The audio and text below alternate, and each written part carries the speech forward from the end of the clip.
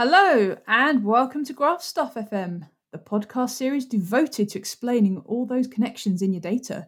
We're your hosts, Lula Zarovich and Will Lyon. And in this episode, we are joined by special guest David Allen, a solution architect at Neo4j. David's going to give us a look at the Neo4j connectors that enable using graphs and Neo4j with other technologies and that enable different architectural patterns. Specifically, we're going to look at the Neo4j connectors for Apache Spark, Apache Kafka, Business Intelligence, and the Neo4j GraphQL library. A couple of interesting takeaways for me and to think about as we talk to David is that all of these connectors enable integrations with Neo4j out of the box, but they also support these power-ups to bring these unique benefits of graphs, often through Cypher, to your applications and supporting your use cases. So something that was definitely a takeaway for me as we were talking about the sort of light bulb flashing that I was thinking of.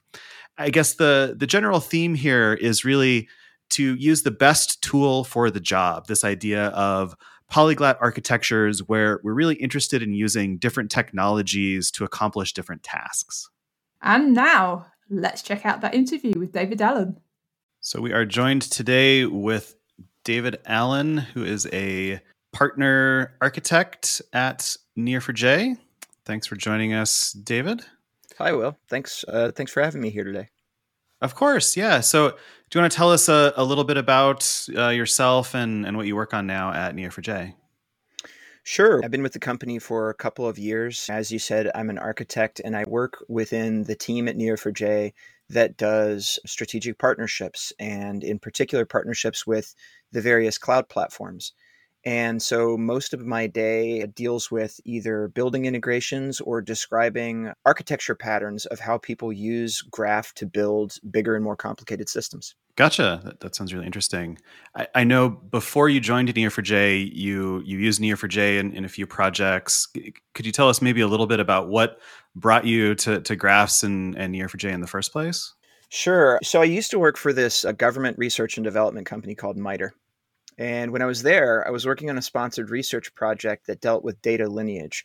And so we had government agencies come to us, for example, and they wanted to make really big and important decisions on the basis of analysis reports that they might get from intelligence agencies or from regulatory sources. And they didn't feel in a good position to make these really impactful decisions because they didn't know whether the decision was trustworthy or not.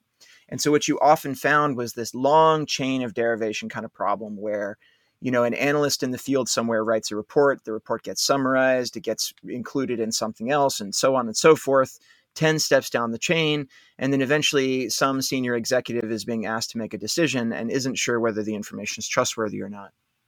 And the way that I got involved in Neo4j is basically I implemented a system that worked with this kind of data lineage stuff on top of MySQL first and suffered all of the pains of trying to build a graph on top of a relational database. And I discovered Neo4j when one of my colleagues introduced me to it and re-implemented a graph on top of a graph database, and everything kind of got a lot easier after that. Go figure. Neat. So what we want to chat about today is the Neo4j connectors. In a previous episode, we covered sort of an overview of the Neo4j graph data platform, and we talked about a lot of the tooling that exists in the Neo4j ecosystem for graph data science, for visualization with things like Neo4j Bloom and Neo4j drivers and Cypher for building applications. But I think these connectors are also an important piece of how we think about the Neo4j graph platform, really putting that in terms of working with other technologies. Because I think an important takeaway is Neo4j does not exist in a vacuum. You're not just using Neo4j. You're also ingesting data from other systems. You also want to integrate your architecture with other systems. And I know you spend a lot of time thinking about that. But is that a good way to frame how we think of these Neo4j connectors? Yeah, absolutely. People who have worked with graphs, they know how unique the structure is and how different it is from other things that are out there. And I like to think about that uniqueness as kind of a double-edged sword. on one side, the fact that graphs are so unique lets you do these really powerful things. And sometimes we go out and we teach people about how to use Cypher, and then their eyes start to glitter a little bit when they really realize what's possible. And that's a really cool moment to facilitate. But the other edge of the blade, so to speak, is how different they are and how strange they can seem for people who are coming from different data formalisms, which are usually things like tables and documents. And so really the intent behind the connectors is not only to ease like the technical integration of moving bits from place to place, but it's basically to make it easy to include graphs in any kind of a larger system architecture so that you can take advantage of the capabilities where they apply. And to your point, most people nowadays are using lots of different kinds of databases. We're long past the days of one Oracle database to rule them all.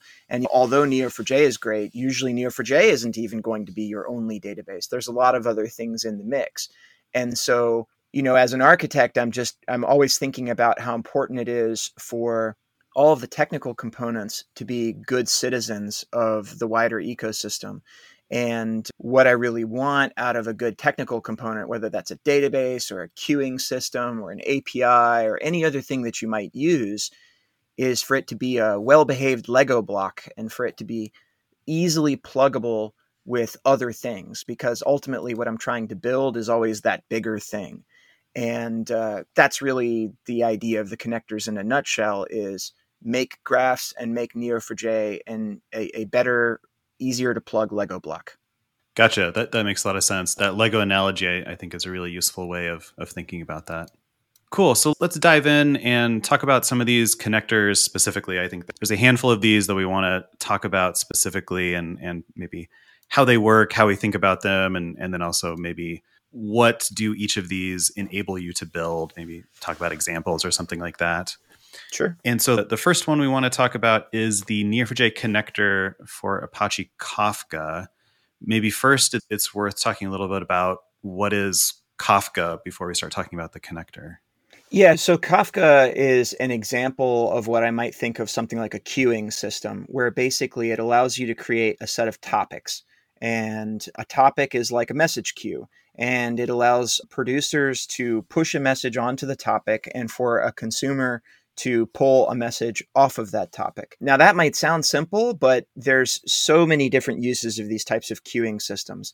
A fundamental reason why people use things like Kafka in the first place is that we might say that they want to decouple producers and consumers. Let's say you have an application that produces JSON messages, and it just chugs along and it produces 1,000 JSON messages. Well, as your architecture evolves, there might start by being 5 downstream programs that want to use those messages. And then later on, there might be 10. And then later on after that, there might only be 7 programs.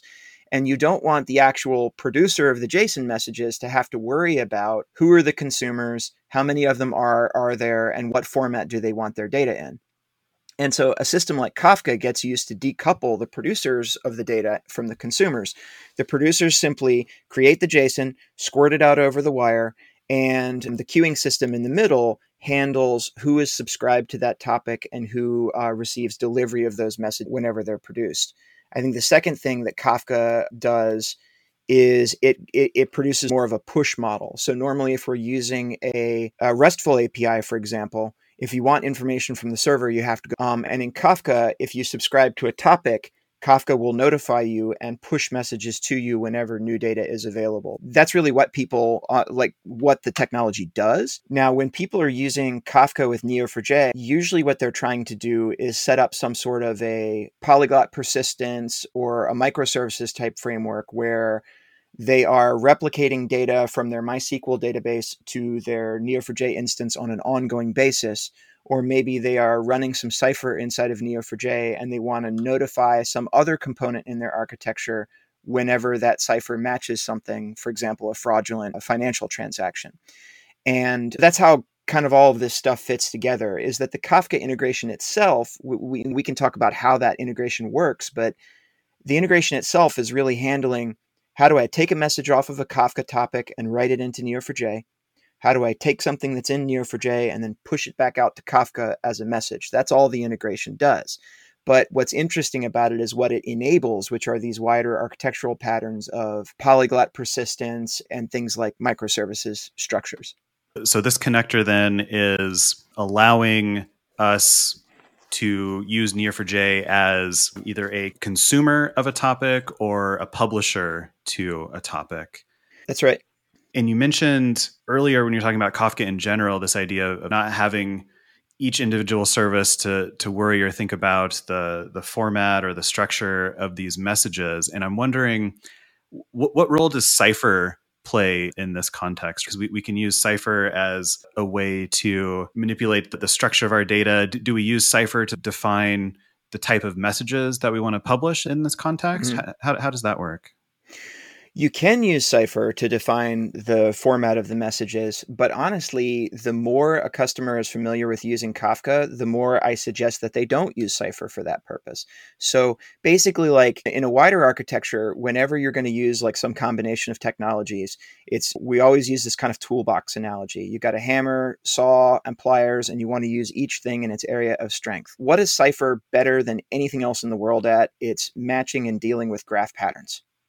Okay, now Cypher can structure and reformat JSON documents, but Cypher is not compellingly better than other technologies at doing that.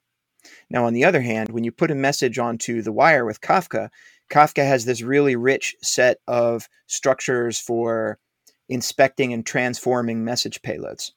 Okay. And so one of the principles with Kafka is that sometimes information producers will produce in whatever format is meaningful to them.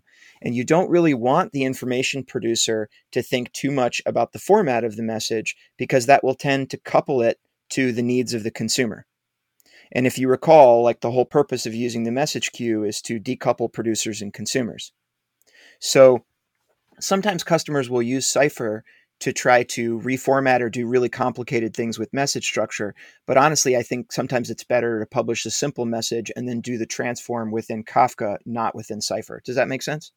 Yeah. So then I guess, does that mean when we're consuming messages into Neo4j and we want to, say, create some structures in the graph, create some nodes and relationships, is that then where we're using Cypher, where we're using these messages as an input into a Cypher statement that we're defining of what graph structures we want to create from those messages? Yes. So that is a spot where Cypher does shine, where let's say that you have like a JSON document as an input, like normally what's coming across the wire is going to be a JSON message or an Avro message in Kafka, rarely CSV, but usually JSON and Avro. So if you think about what Cypher does, it's very good at taking that and then transforming it into a graph pattern. Like this field should be the ID of one node, this field should be the ID of another, and then we're going to write a relationship between them. Okay. Less so on the output side, like where if you're taking stuff from Neo4j, you don't necessarily want to use Cypher to do really fancy JSON formatting. Okay. But if you're ingesting JSON into Neo4j, the use of Cypher to create that graph pattern is essential. Gotcha. Makes sense. So leverage Cypher for things that it is really good at, which is expressing graph patterns and working with graphs. Makes a lot of sense there. Yeah, that's right. And that pattern is going to repeat in all of the connectors. It's like with Cypher, you have basically something that you could use as a programming language if you want. The purpose isn't to say that Cypher is good or bad or to knock Cypher. It's just that whenever we're using a whole bunch of technologies together, you got your hammer, your saw, and your pliers, and you want to use each in its area of strength. You could do everything with the hammer, but you're not going to be happy if you do. Right. So one thing I've heard in the Kafka ecosystem is this idea of the stream table duality, which is essentially, I think, saying that if you have a stream of messages, you can convert that into a database table. And if you have any database table, you can convert that into a stream of messages. And that makes sense to me. I've heard you speak about introducing graphs into this stream table duality that sort of makes this a trinity with graphs and tables and streams. Could you maybe speak to that a little bit? Okay, so first on the stream table duality, I when I first learned about this myself, I thought that was a really compelling concept where Kafka is saying, look, you can look at your data either way, depending on what's most convenient for you at a given point in time. You can either treat it as a stream of updates, or you can treat it as a table of your state at any given time. And so when we did the Kafka integration, what we found was, okay, the Kafka integration lets you take any stream and write some cipher and thereby manipulate that structure into a graph form. Now, if a stream is a table and a table is a stream and a stream is a graph, then basically we can freely move back and forth between any of these representations that we want. Sort of like Fahrenheit versus Celsius. There are different ways of looking at the same data. Okay? Now you might say, why would you want to do that? Why would you want to move between those things? Different formalisms give us different power and different insights. So imagine that you have a lot of financial records. Okay? If you want to find all of the transactions that were greater than $100, a relational database is a good choice for that because you apply a single column filter and then you're done. If you want to know which transactions were fraudulent, you might need to know how they fit into the wider set of relationships, and there a graph might help you more. So when you think about stream, table, graph, trinity, so to speak, basically that's just flexibility for an architect to say the same data that's flowing through my system, I can freely adapt whichever viewpoint helps me the most for my use case. It's not a statement that streams are always best or that graphs are always best. It's another tool in the toolbox. And that kind of leads us into this idea of building solutions where you can adopt both perspectives at once, like the real-time fraud analytics setups that we've done with Kafka. So fundamentally, then, what this is allowing you to do is to leverage the best database, the best tool for whatever specific use case that you're solving with that piece of your application, right? That's right. So a very common pattern I see with customers is that they have a Postgres database that stores all their customer records. And they replicate a lot of that over to Elasticsearch because while Postgres can search text, it's not as good as Elasticsearch. And so they drive their website search feature with Elasticsearch, and Postgres is the single source of truth, right? And so when you have a pattern like that, there's no one database to rule them all. You use them each in their areas of strength. And Neo4j has really well-defined and compelling areas of strength. And so when you get into Kafka and the stream, table, graph trinity, it just makes it easy to use it in its area of strength. And that goes back to the point of be a good citizen of the wider technical ecosystem and make it easy to mix and match graphs into any architecture. So if I'm interested in using this connector, if I'm already using Kafka and I want to introduce Neo4j and connect it into Kafka in my system, how do I get this connector? How do I install it? How does it work with Neo4j?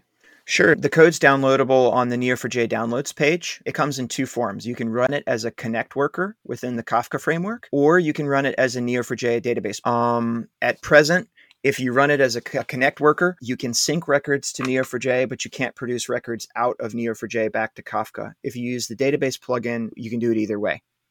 Okay. And so basically, like on that downloads page, you can download the technical artifacts. You can get a link to the full product documentation. When you configure it as a plugin, all it really takes is including a jar in the right place, adding some fields to neo4j.conf, and then you're done. When you use it as a Kafka Connect worker, folks may be familiar with how those work, but there's a configuration interface, and it's the same as any other Connect worker. Gotcha. And we'll be sure to link all of these documents and download pages that we're talking about in the show notes. So that's the Neo4j connector for Apache Kafka, some of the things that enables. Another connector that we want to talk about today is the Neo4j connector for business intelligence, or BI, which I imagine this is something that enables me to maybe hook up Neo4j to something like Tableau and look at some charts, that kind of thing. Is that what this is? Yeah, that's right. That's how it started. So customers wanted to basically treat Neo4j as a store that could drive business intelligence tools, and Tableau was and is a big one. And in Tableau, people are basically doing summary statistics and visual dashboards. So a common thing that medium and big size companies do is that they have, lots of databases owing to different business groupings. And they create these visual dashboards that go up to decision makers. And so a decision maker might want to know, how much money did we lose to fraudulent transactions last quarter? Okay. And so that's not a single database query, but it might be a bunch, and you might put it into a pie chart. And so Tableau handles all of the data source querying and the graphics and the specification of all of that. And so the way we started here was basically trying to make it possible for Neo4j to contribute data to those platforms. But it was tricky because those platforms have no concept whatsoever. They're very table-oriented tools. And so they want to look at databases as things that you connect to over JDBC and things that you issue SQL queries against. So the way that we did that is that we basically created a connector that exposes Neo4j as a JDBC connection and makes it look like a relational database. So if you connect using the BI connector, you will be told that Neo4j is full of tables. It's not actually, it's a graph database, but this is kind of like a virtualization layer, if you will, that says, here are the tables that you can query with SQL that exist in Neo4j. And because it works in that way, it fits nicely with the BI tooling and lets them do their thing without changing their assumptions about how data works. And is this leveraging this concept of, is it called labels for table? Tables for labels, actually, yeah. But so the idea is that every label in your Neo4j graph turns into a table. So if you have a person label in your graph and you have the properties name, date of birth, and salary, then basically in the table catalog, you would see a table called person, and it would have those three attributes. Relationships, in turn, also turn into tables. So let's say that you had a relationship person has job, or that connects a person and a job, then you would see another table in there that would look like a many-to-many join table. And it would be called person has job, and it would have two columns that are the ID of the source node and the ID of the target node that is suitable for using with SQL joins if you wanted. So in theory, you could navigate the graph structure by doing joins. So in simple cases, people actually do that with the BI connector, and they join a bunch of tables together and they build up more complex reports and so forth. There's another option though, which is you can use what's called a cipher-backed view. And what that is, you get to define your own cipher query, and whatever that cipher query returns gets exposed as a table. So I could, for example, write a cipher query that does an arbitrary length path matching expression, and that returns, say, 5 fields, and then have that exposed to the SQL layer as a table with 5 columns.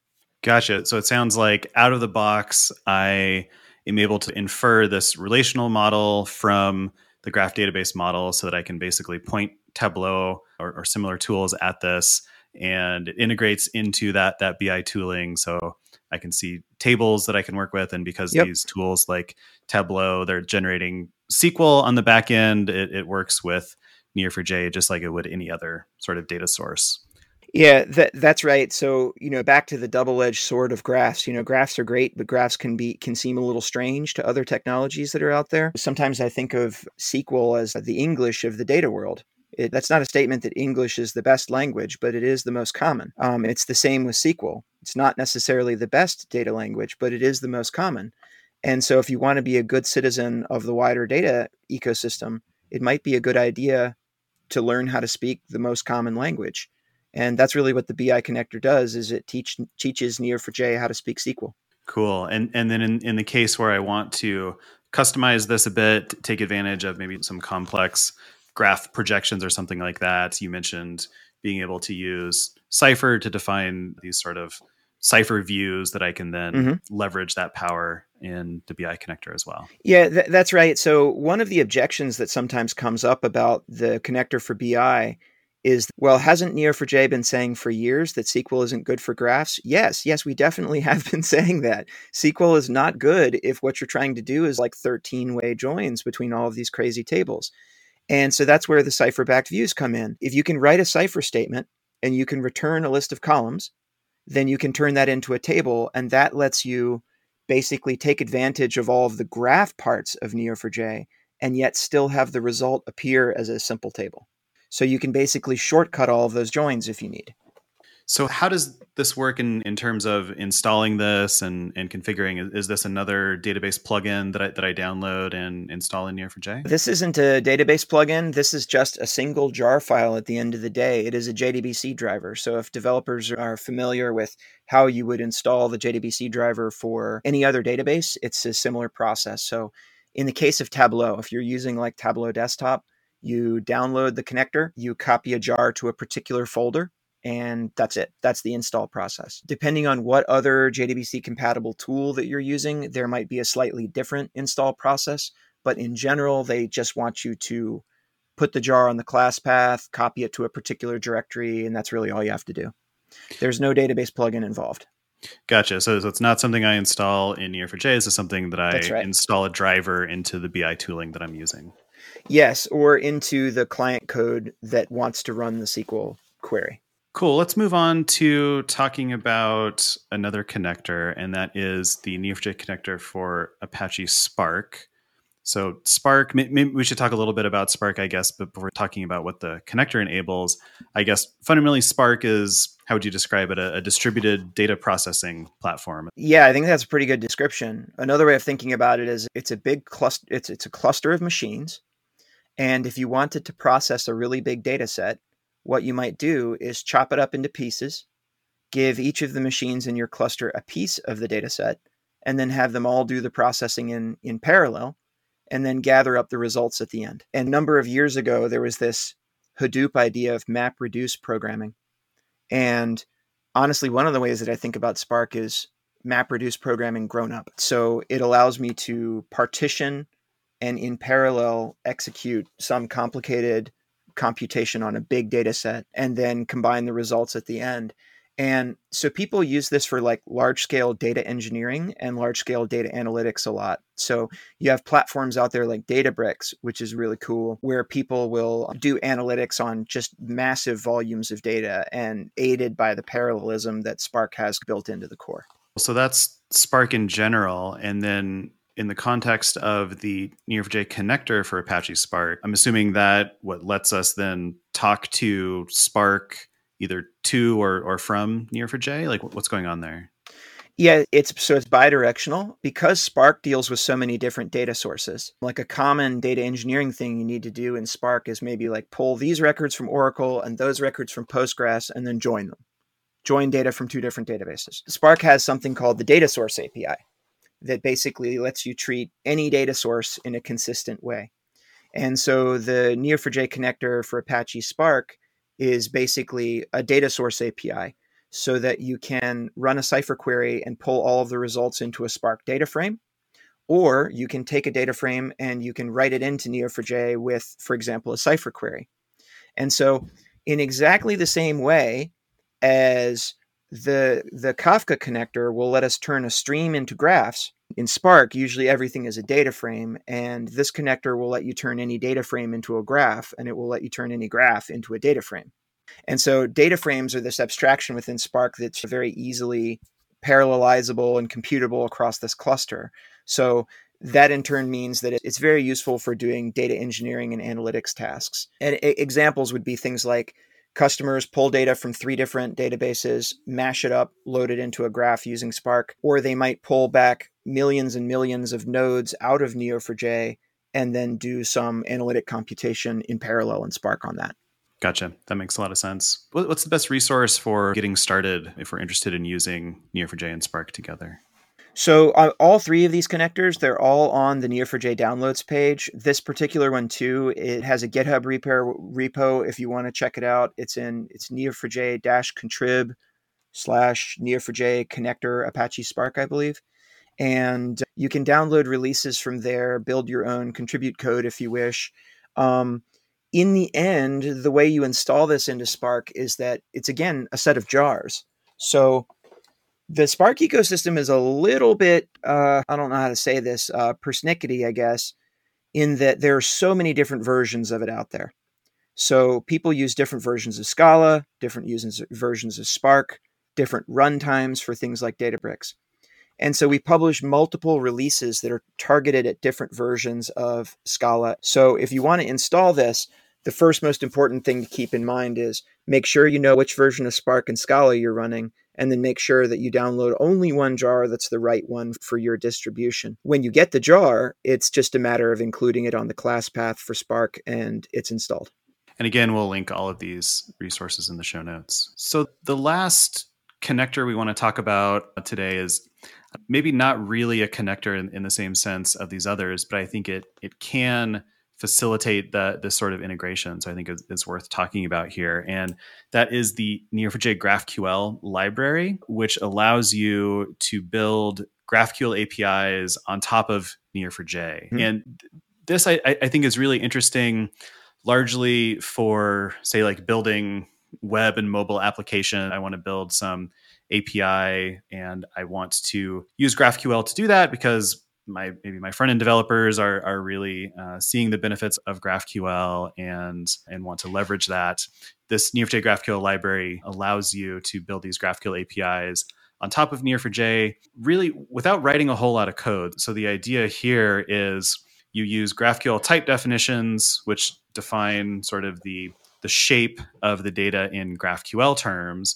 And then the Neo4j GraphQL library can take those type definitions and generate a full GraphQL schema with all of our CRUD operations for creating, updating data in the graph, but then also automatically translate any arbitrary GraphQL requests to this endpoint into Cypher and handle that database query. So that means you don't need to actually implement, in GraphQL terms, these are called resolver functions, which oftentimes are a lot of boilerplate that just specifies like how to go out to the data layer and fetch that data. And so that's kind of how folks think of GraphQL in terms of building applications, but I think we can also think of GraphQL as a connector here that sort of exposes data from Neo4j in a standard format, which is GraphQL. Do you think that's a fair comparison, or how do you see GraphQL fitting into this ecosystem? It's definitely a fair comparison. What this is fundamentally doing is exposing a different API on top of Neo4j that works with a lot of other downstream tools and frameworks. And so from that perspective, it fits in perfectly with the idea of a set of integrations. And I've been really impressed lately by seeing some of the stuff that's going on with Retool. But before I make another point about that, can you say anything further about Retool, Will? Yeah, so Retool is like this low code, no code UI building platform. So allows us to build web applications. It's kind of this drag and drop functionality. Jennifer on the DevRel team recently built a Twitter application using the Neo4j GraphQL library that it basically allows you to see some analytics and dashboard functionality based on your Twitter network.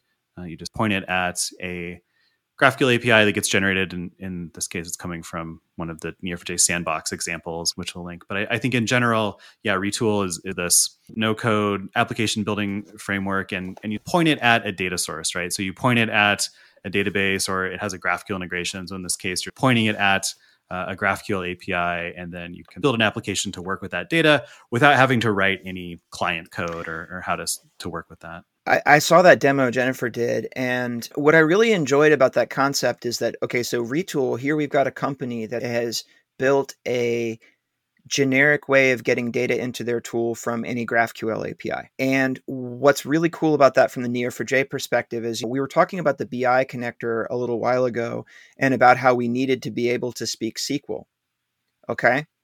But GraphQL is a little bit more natively graphy in the sense that the idea of a graph or a path-based query is not foreign in GraphQL.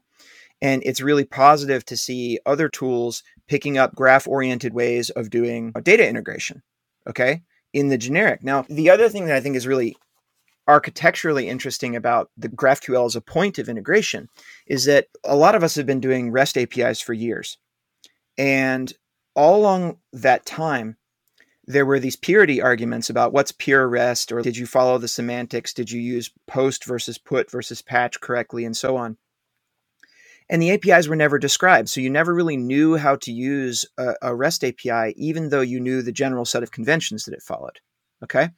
And so there was a lot of discomfort about that. And then along came things like Swagger and Open API Spec to solve that problem, like to literally describe whatever on earth this REST API is that we just built. GraphQL has a better description layer in that it tends to have type defs and queries that come with it.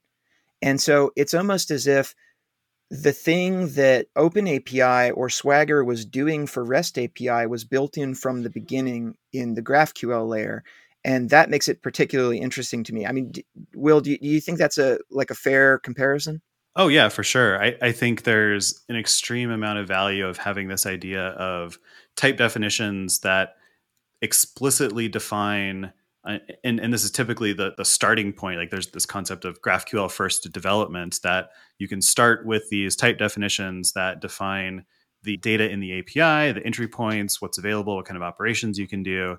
And that becomes the specification, the documentation for the API. You can start to build your application even without having any data through some of the mocking functionality, right? Yes. So it's exactly that aspect of GraphQL that could make it useful as a generic integration interface, where REST API could never do that. Because if somebody gave you a REST API, you would never really know quite how it worked unless you got the open API spec, which sometimes you would have and sometimes you wouldn't. And then even when you did have it, a lot of times it wouldn't give you enough detail about what kind of payload was going to come back. Okay. And so I feel like what Retool was trying to do with GraphQL wasn't really pragmatically possible with REST, but is with GraphQL. And that in turn makes it interesting for the future as like a generic integration point, and in turn why the GraphQL library does fit in with this idea of bringing graphs to the wider world and integrating graphs with other technologies. That's a really interesting point. I think there's two sides of this as well. So what you're talking about is once you have a GraphQL API to integrate with, you run what's called the introspection query. So this is a powerful feature in GraphQL, is this idea of introspection, where I can ask the API, hey, what types do you have? What fields do you have in those types? How are those types connected? And the tooling in the GraphQL ecosystem basically allows you to generate documentation around the results of this introspection. This also means you have all kinds of type safety in the tooling that you use to work with this GraphQL API. So that's from the consuming point, and we're talking about here in the context of connectors and integrators, really makes a lot of benefits there, that you know exactly what you can do, you know exactly what data is coming back. Let me connect this to, for example, extraction, transformation, and load, or like ETL tooling. So they typically would operate over something like JDBC. And the very first thing that they do is they go out and they suck the metadata out of the foreign database. And they say, well, you got these tables, you got these columns, you got these data types.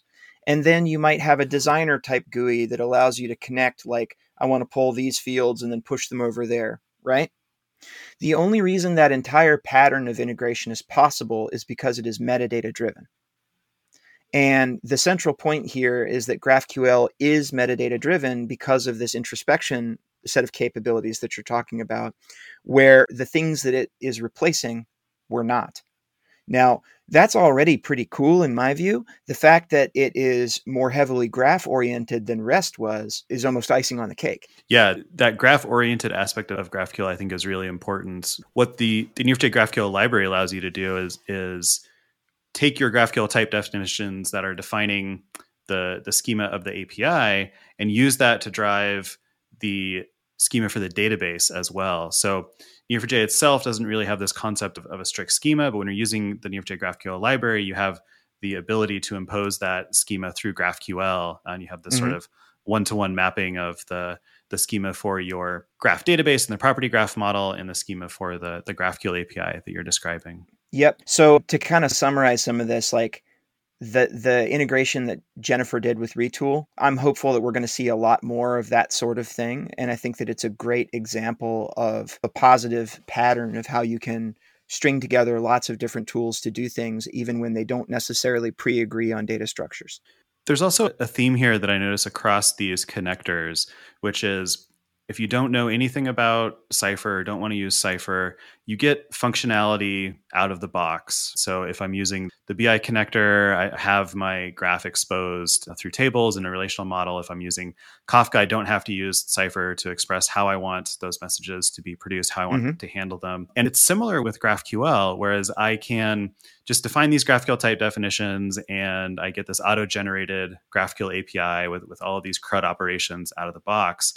But if I have some custom logic that I want to express, so it's important to understand like GraphQL is not a graph database query language. It's very much an API query language. So there are things I can't express in GraphQL, like variable length traversals, complex graph patterns, projections, these kind of things that I can do in Cypher, and take the power of Cypher and use that in our GraphQL API. There's this really neat concept called the Cypher schema directive, which allows us to basically attach Cypher queries into the GraphQL schema that then allows us to expose the power of Cypher in GraphQL with our custom logic. So that's a theme I'm seeing here, right? Is that all these connectors give you this out of the box functionality that's fine. You don't have to know Cypher. You don't really have to know anything about graphs. But if you really want to leverage graphs in Cypher, they all expose the ability for you to do that. That's absolutely right. Like in the same way as you can have a custom Cypher directive in the GraphQL library, this is almost an exact equivalent of what we were talking about with Cypher-backed views earlier in the BI connector, where it's like, okay, you imagine you've got your left-hand formalism and your right-hand formalism. The right-hand formalism we're integrating with Neo4j is always Neo4j and Cypher. The left hand might be JDBC and SQL, or it might be GraphQL. Okay? So there's always going to be this impedance mismatch where the left hand and the right hand are different and they have different capabilities. Okay? So what you start off by doing is making it easy using the left-hand formalism, if you will. Okay. And then you provide some escape hatches where people can use the underlying power where you have some concept or idea that isn't translatable in the left-hand formalism. And not to get too philosophical, but this goes all the way back to like human language. Okay. English has words for all of these different things. And some words we just straight out steal from other languages like souffle or kindergarten, right? When a concept is not expressible in English, we just borrow the way of saying it from another language. We don't necessarily even try to reinvent the wheel. And so like at the end of this path, when you think about these sorts of things, I forget who said it. Maybe it was like Larry Wall, the guy who invented Perl. But one of the things that always stuck with me is this idea of good technology makes easy things easy and hard things possible. You can't ever make hard things easy. But what you're striving for is to basically make it simple and idiomatic in the technology that you're using. So if that's SQL, you can write SQL queries. If that's GraphQL, you can write GraphQL queries. And when you reach the end of your rope, like there's something that you just can't do with that formalism or that language, that there's a way to go deeper and to do something harder. Okay. And that general design pattern is something that I see recur across all of the technology that I use that I really enjoy using. And it doesn't even have anything to do with graphs or connectors. It's just a general pattern in the world. And in this context, though, of graphs, when you want to go further and add that custom logic, Cypher, going back to the conversation of, do we use SQL for graph things? No, we should probably use Cypher because that's what it's built for. So Cypher, in that case, is how we can go further and add our sort of custom functionality in the context of graphs with these connectors. Cypher is the best thing in the world for doing certain things. Not everything, but certain things. For sure, graph querying and graph pattern extraction and so on. And it's all just back to that toolbox metaphor, is you've got lots of different tools and use each in their area of strength. And don't spend any time trying to saw boards in half with a hammer. So we've talked about these connectors now and sort of how to use and in some cases install them individually. But I guess thinking at a higher level of abstraction, if we want to leverage these connectors with Neo4j, does this impact how we think about maybe how we want to deploy Neo4j, how we want to architect our applications, and maybe does this all work in the cloud as well? Like, how do you typically think about these things? So a lot of this stuff already works in the cloud. The few exceptions where it doesn't are things that we are actively working on right now, because basically as an architect, I think whether it's now or later, whether your company is ready for it or not, a lot of things are going to be going in the direction of managed services in the cloud. And the reason why it's going to go in the direction of managed services is pretty straightforward in my view, is it's like nobody really enjoys running databases or running queuing systems. It's complicated and costly. And basically, when these tech companies find a way of giving you all the parts that you like about the technology without the operational and maintenance burden, people are generally going to adopt that over time, because what else can you say? It's like all the juice without the squeeze. Right? When I'm looking forward to the way that people are going to be building systems in the future, it starts to look more and more like strung together Lego blocks, where each Lego block is a API or managed service that is offered by some cloud provider. Now, You might say, isn't that going to facilitate horrible vendor lock-in? And all of this future design pattern is not without its risks and drawbacks. No such thing as a free lunch. I see working with some of these cloud vendors that they're extending their abstractions into the on-prem world. So how crazy is this? But you can run Google Kubernetes Engine on your servers inside of your company. You can do the same with Amazon Lambda. And so the use of a cloud managed service abstraction doesn't have to mean that you're even running on a public cloud. So basically, the way that I think about this in terms of Graph is that Neo4j Aura is going to be the managed service for Graph in the future, and that these connectors are a very important piece because it's like the waffle pattern on the bottom of the Lego. It's what's going to make it easy and convenient to snap Aura together with Elasticsearch for searching large volumes of text, with BigQuery, which is where you're going to do all of your data warehousing analytics, with Spark, which is how you're going to get some of your graph data over to your machine learning pipeline, and so on and so forth. Yeah, so going back to that Lego analogy, what we're talking about with these connectors is really just thinking about how to make all the Legos fit together. Yep, that's it. Can you imagine how annoying it would be if like half of your Legos, if that waffle pattern on the bottom of it was just off by a couple of millimeters? It wouldn't seem like a big thing, but you wouldn't be able to build anything. Right. And by the way, this is not a hypothetical example. My son bought some knockoff Legos, and this actually happened to me. Oh no. So I think also to extend your Lego analogy a little bit, maybe the surface of where we're building with our Legos now more and more is in the cloud rather than on-prem. And so that's especially what we need to think about, right? Yeah. And so there's also this kind of wider cultural trend that sometimes gets called by the very loose generic term of microservices, but there is also this general development trend of developing in more smaller, loosely coupled individual teams. And so if your company is building an application that has 20 parts and that decomposes into 20 different teams and they're all using different programming languages and they're all using different frameworks and APIs and even databases in some case, you can see that the days of one database to rule them all are over, and that it's extremely important that these Lego blocks fit together. That absolutely makes sense. So we're a bit out of time here, but one question I do want to ask at the end here is largely what's next? Like, what do you see out there emerging in the graph, or maybe just even in the cloud or technology space in general that you're really excited about right now? Okay, so this might be a tad forward-leaning for some folks, but there's been a lot of discussion about machine learning approaches and so forth, and Neo4j, together with the Graph Data Science Library, it is building this story around graph-assisted machine learning. And in particular, the thing that I'm finding the most interesting right now is something we call graph-based feature engineering, where you use the algorithms in GDS to compute, for example, node embeddings or a centrality score or a community identifier for a group of nodes. And the basic idea is that you can take existing ML approaches, whether it's scikit-learn or anything else, or TensorFlow, PyTorch, any of that, and you can make them better. Because unsurprisingly, if you feed the machine more signal, it's going to perform better. And so taking all of these graph techniques and basically pouring them into and augmenting standard machine learning techniques is what I'm looking at the most lately.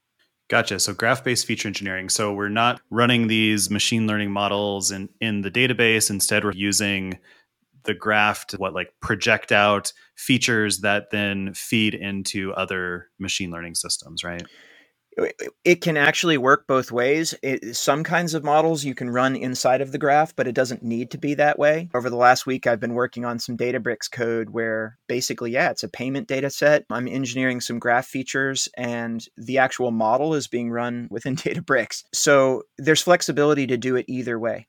And again, when we think about systems from an architectural perspective, it's good not to be too dogmatic and to basically think about it as this box of tools and how do we best combine the tools to accomplish the goal. We don't want to begin with the notion of running the model here and there and then figure out how to justify that. So I think the bottom line here is that Graph has a lot to offer machine learning workflows because it's simply encoding interesting novel facts about your source data into the data set that's being fed to whatever machine learning approach you're using. And so you can treat those things as separable concerns. And you can say, how do I engineer my features versus what is the thing doing the statistics on those features? And I expect, over time, Graph's going to have something to say about both sides of it, but I'm just looking at the first part right now. Right. Gotcha. Awesome. Something we'll definitely try to keep the pulse on. Maybe we'll have you back on to give us more detail on that later.